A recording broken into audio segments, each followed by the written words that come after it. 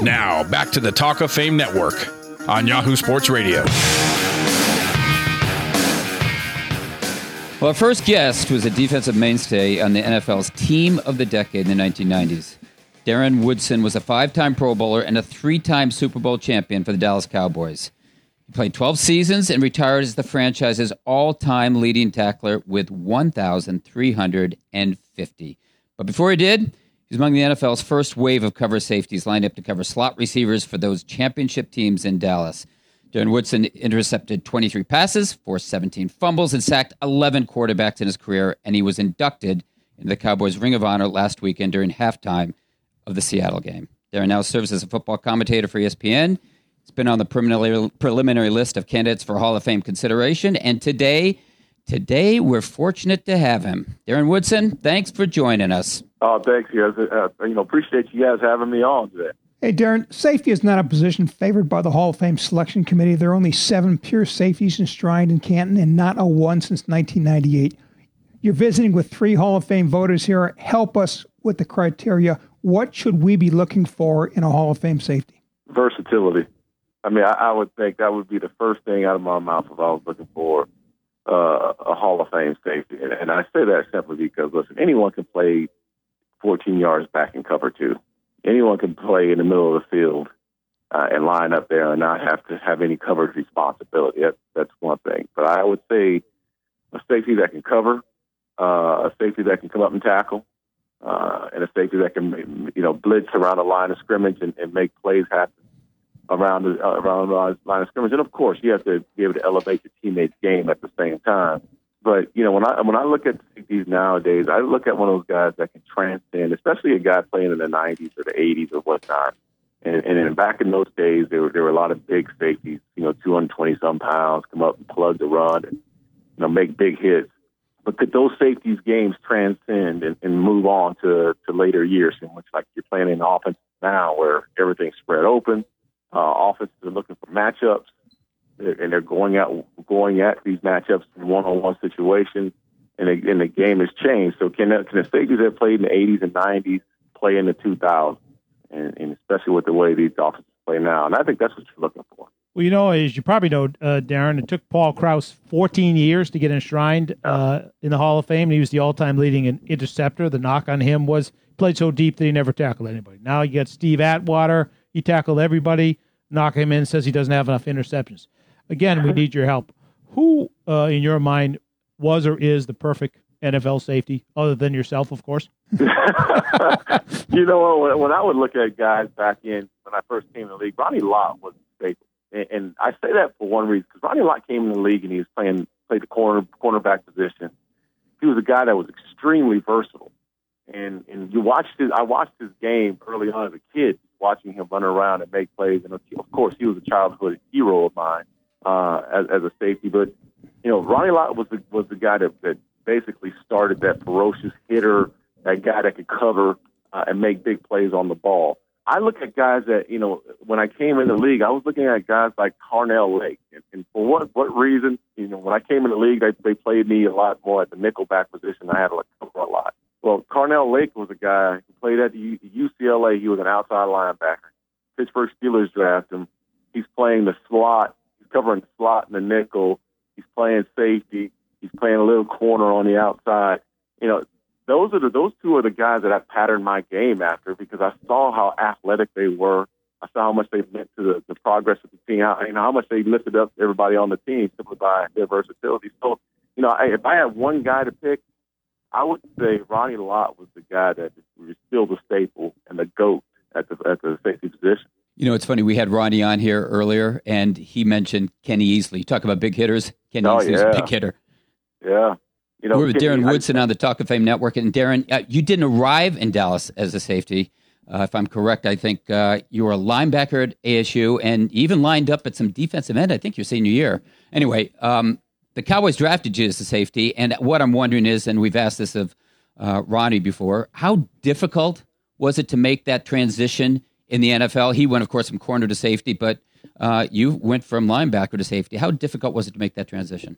Well, I think the transition was more of a mental change for me. At Arizona State, Lovie Smith coached me at Arizona State, as an outside linebacker / rover back.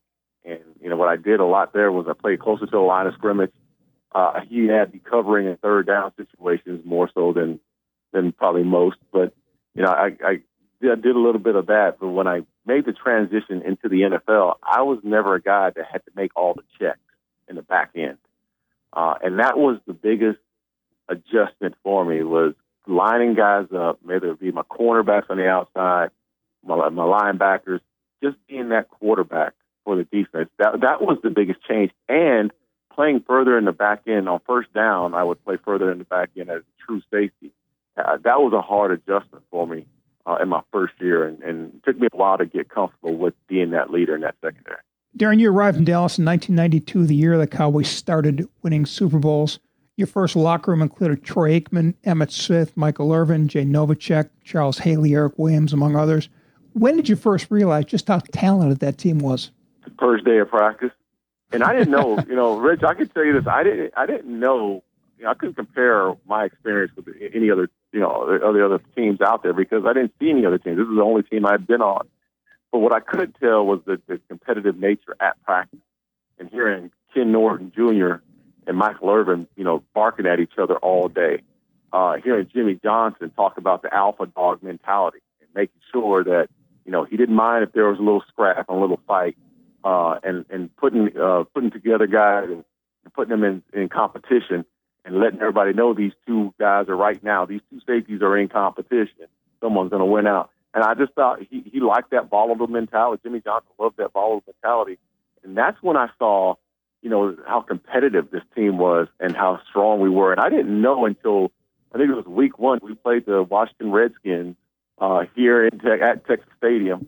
And it was a Monday night game, and it was our first, we played the preseason, and, it could go either way, but playing that first game, and the Washington Redskins just coming off their being Super Bowl champs, and we handed it to them. And that's the first time I really felt like this is a very extremely confident team, had a lot of swagger, and we had a ton of depth on both sides of the ball.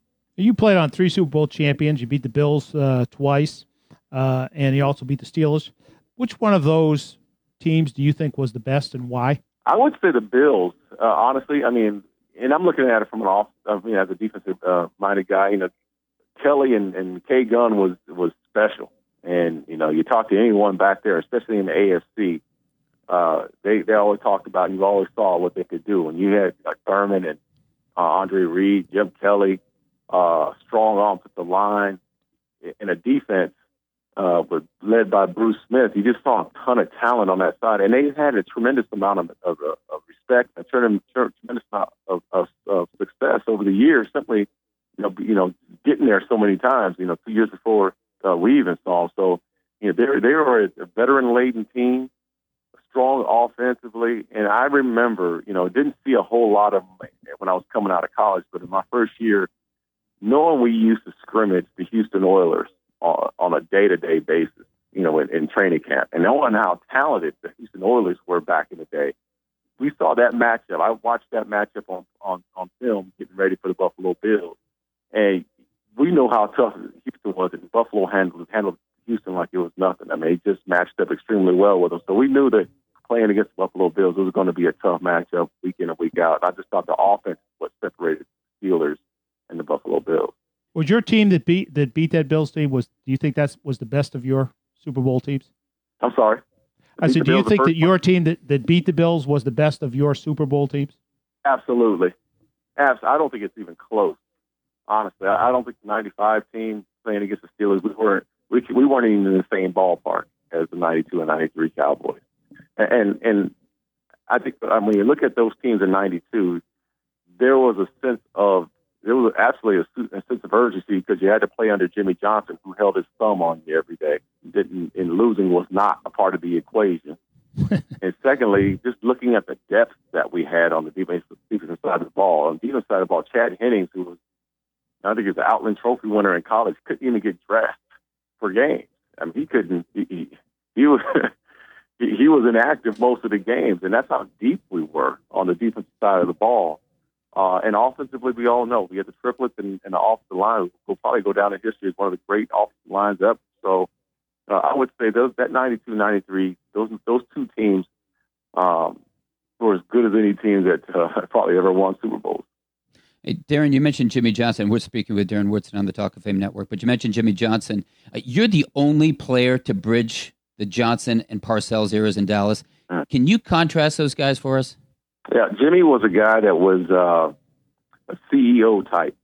He led by, putting pieces and parts together, whether it be offensive coordinator with Norv Turner, great coach back then, or Tony Wise, and a lot of extremely good coaches on the offensive side of the ball that handled their business. And on the defensive side of the ball, we had Dave Wannstedt, Butch Davis, Dave Campbell, coaches that went on to be head coaches in the league that came from his tree. And he did a great job. Jimmy did a great job of putting these coaches together and being able to control the attitudes and the personalities in the locker room. I thought, the only person that could have ever done that was Jimmy. And he did it with a forceful hand, did it with an extremely heavy hand on players, and did it out of fear. Fear was a part of, if you're late for a meeting, you may get cut. And that's the way Jimmy led his team. Parcells, much different in the fact that Parcells was much more personable as a coach, hard on you, treated you like a man, but, he expected you to treat him with respect and treat your teammates with a lot of respect the same way. I can tell you one thing about Bill Parcells. I learned in 2 years more than I learned in my entire career under Bill Parcells. And I tell him all the time, I ended up getting hurt my second year with him. I wasn't able to play that second year that he had been with the Cowboys. But the growth that I had under him, I felt like that I could have grown so much more if I would have met him early on in my career and been so much better football player all around. Not just, and Parcells was a guy that wanted me to stop covering the slot as much in the tight end and wanted me to play a true safety spot. So there was a lot of, for me, a lot of affection. He was like a father figure to me. He taught me so much about the game and life. Hey, Darren, we're going to have to take a break for a commercial, but can you stand where you are and just stay right where you're put? No, sure, no problem. Okay, we'll be back with Darren Woodson after this. This is the Talk of Fame Network. Talk of Fame Network is brought to you by MyCleanPC.com. If your computer runs slowly, and whose computer doesn't, just go to MyCleanPC.com for a free diagnosis, and within minutes you can download software to cure what may be ailing your PC. That's MyCleanPC.com. Talk of Fame Network is also brought to you by Geico Insurance, where 15 minutes can save you 15% or more on car insurance. For more details, go to Geico.com.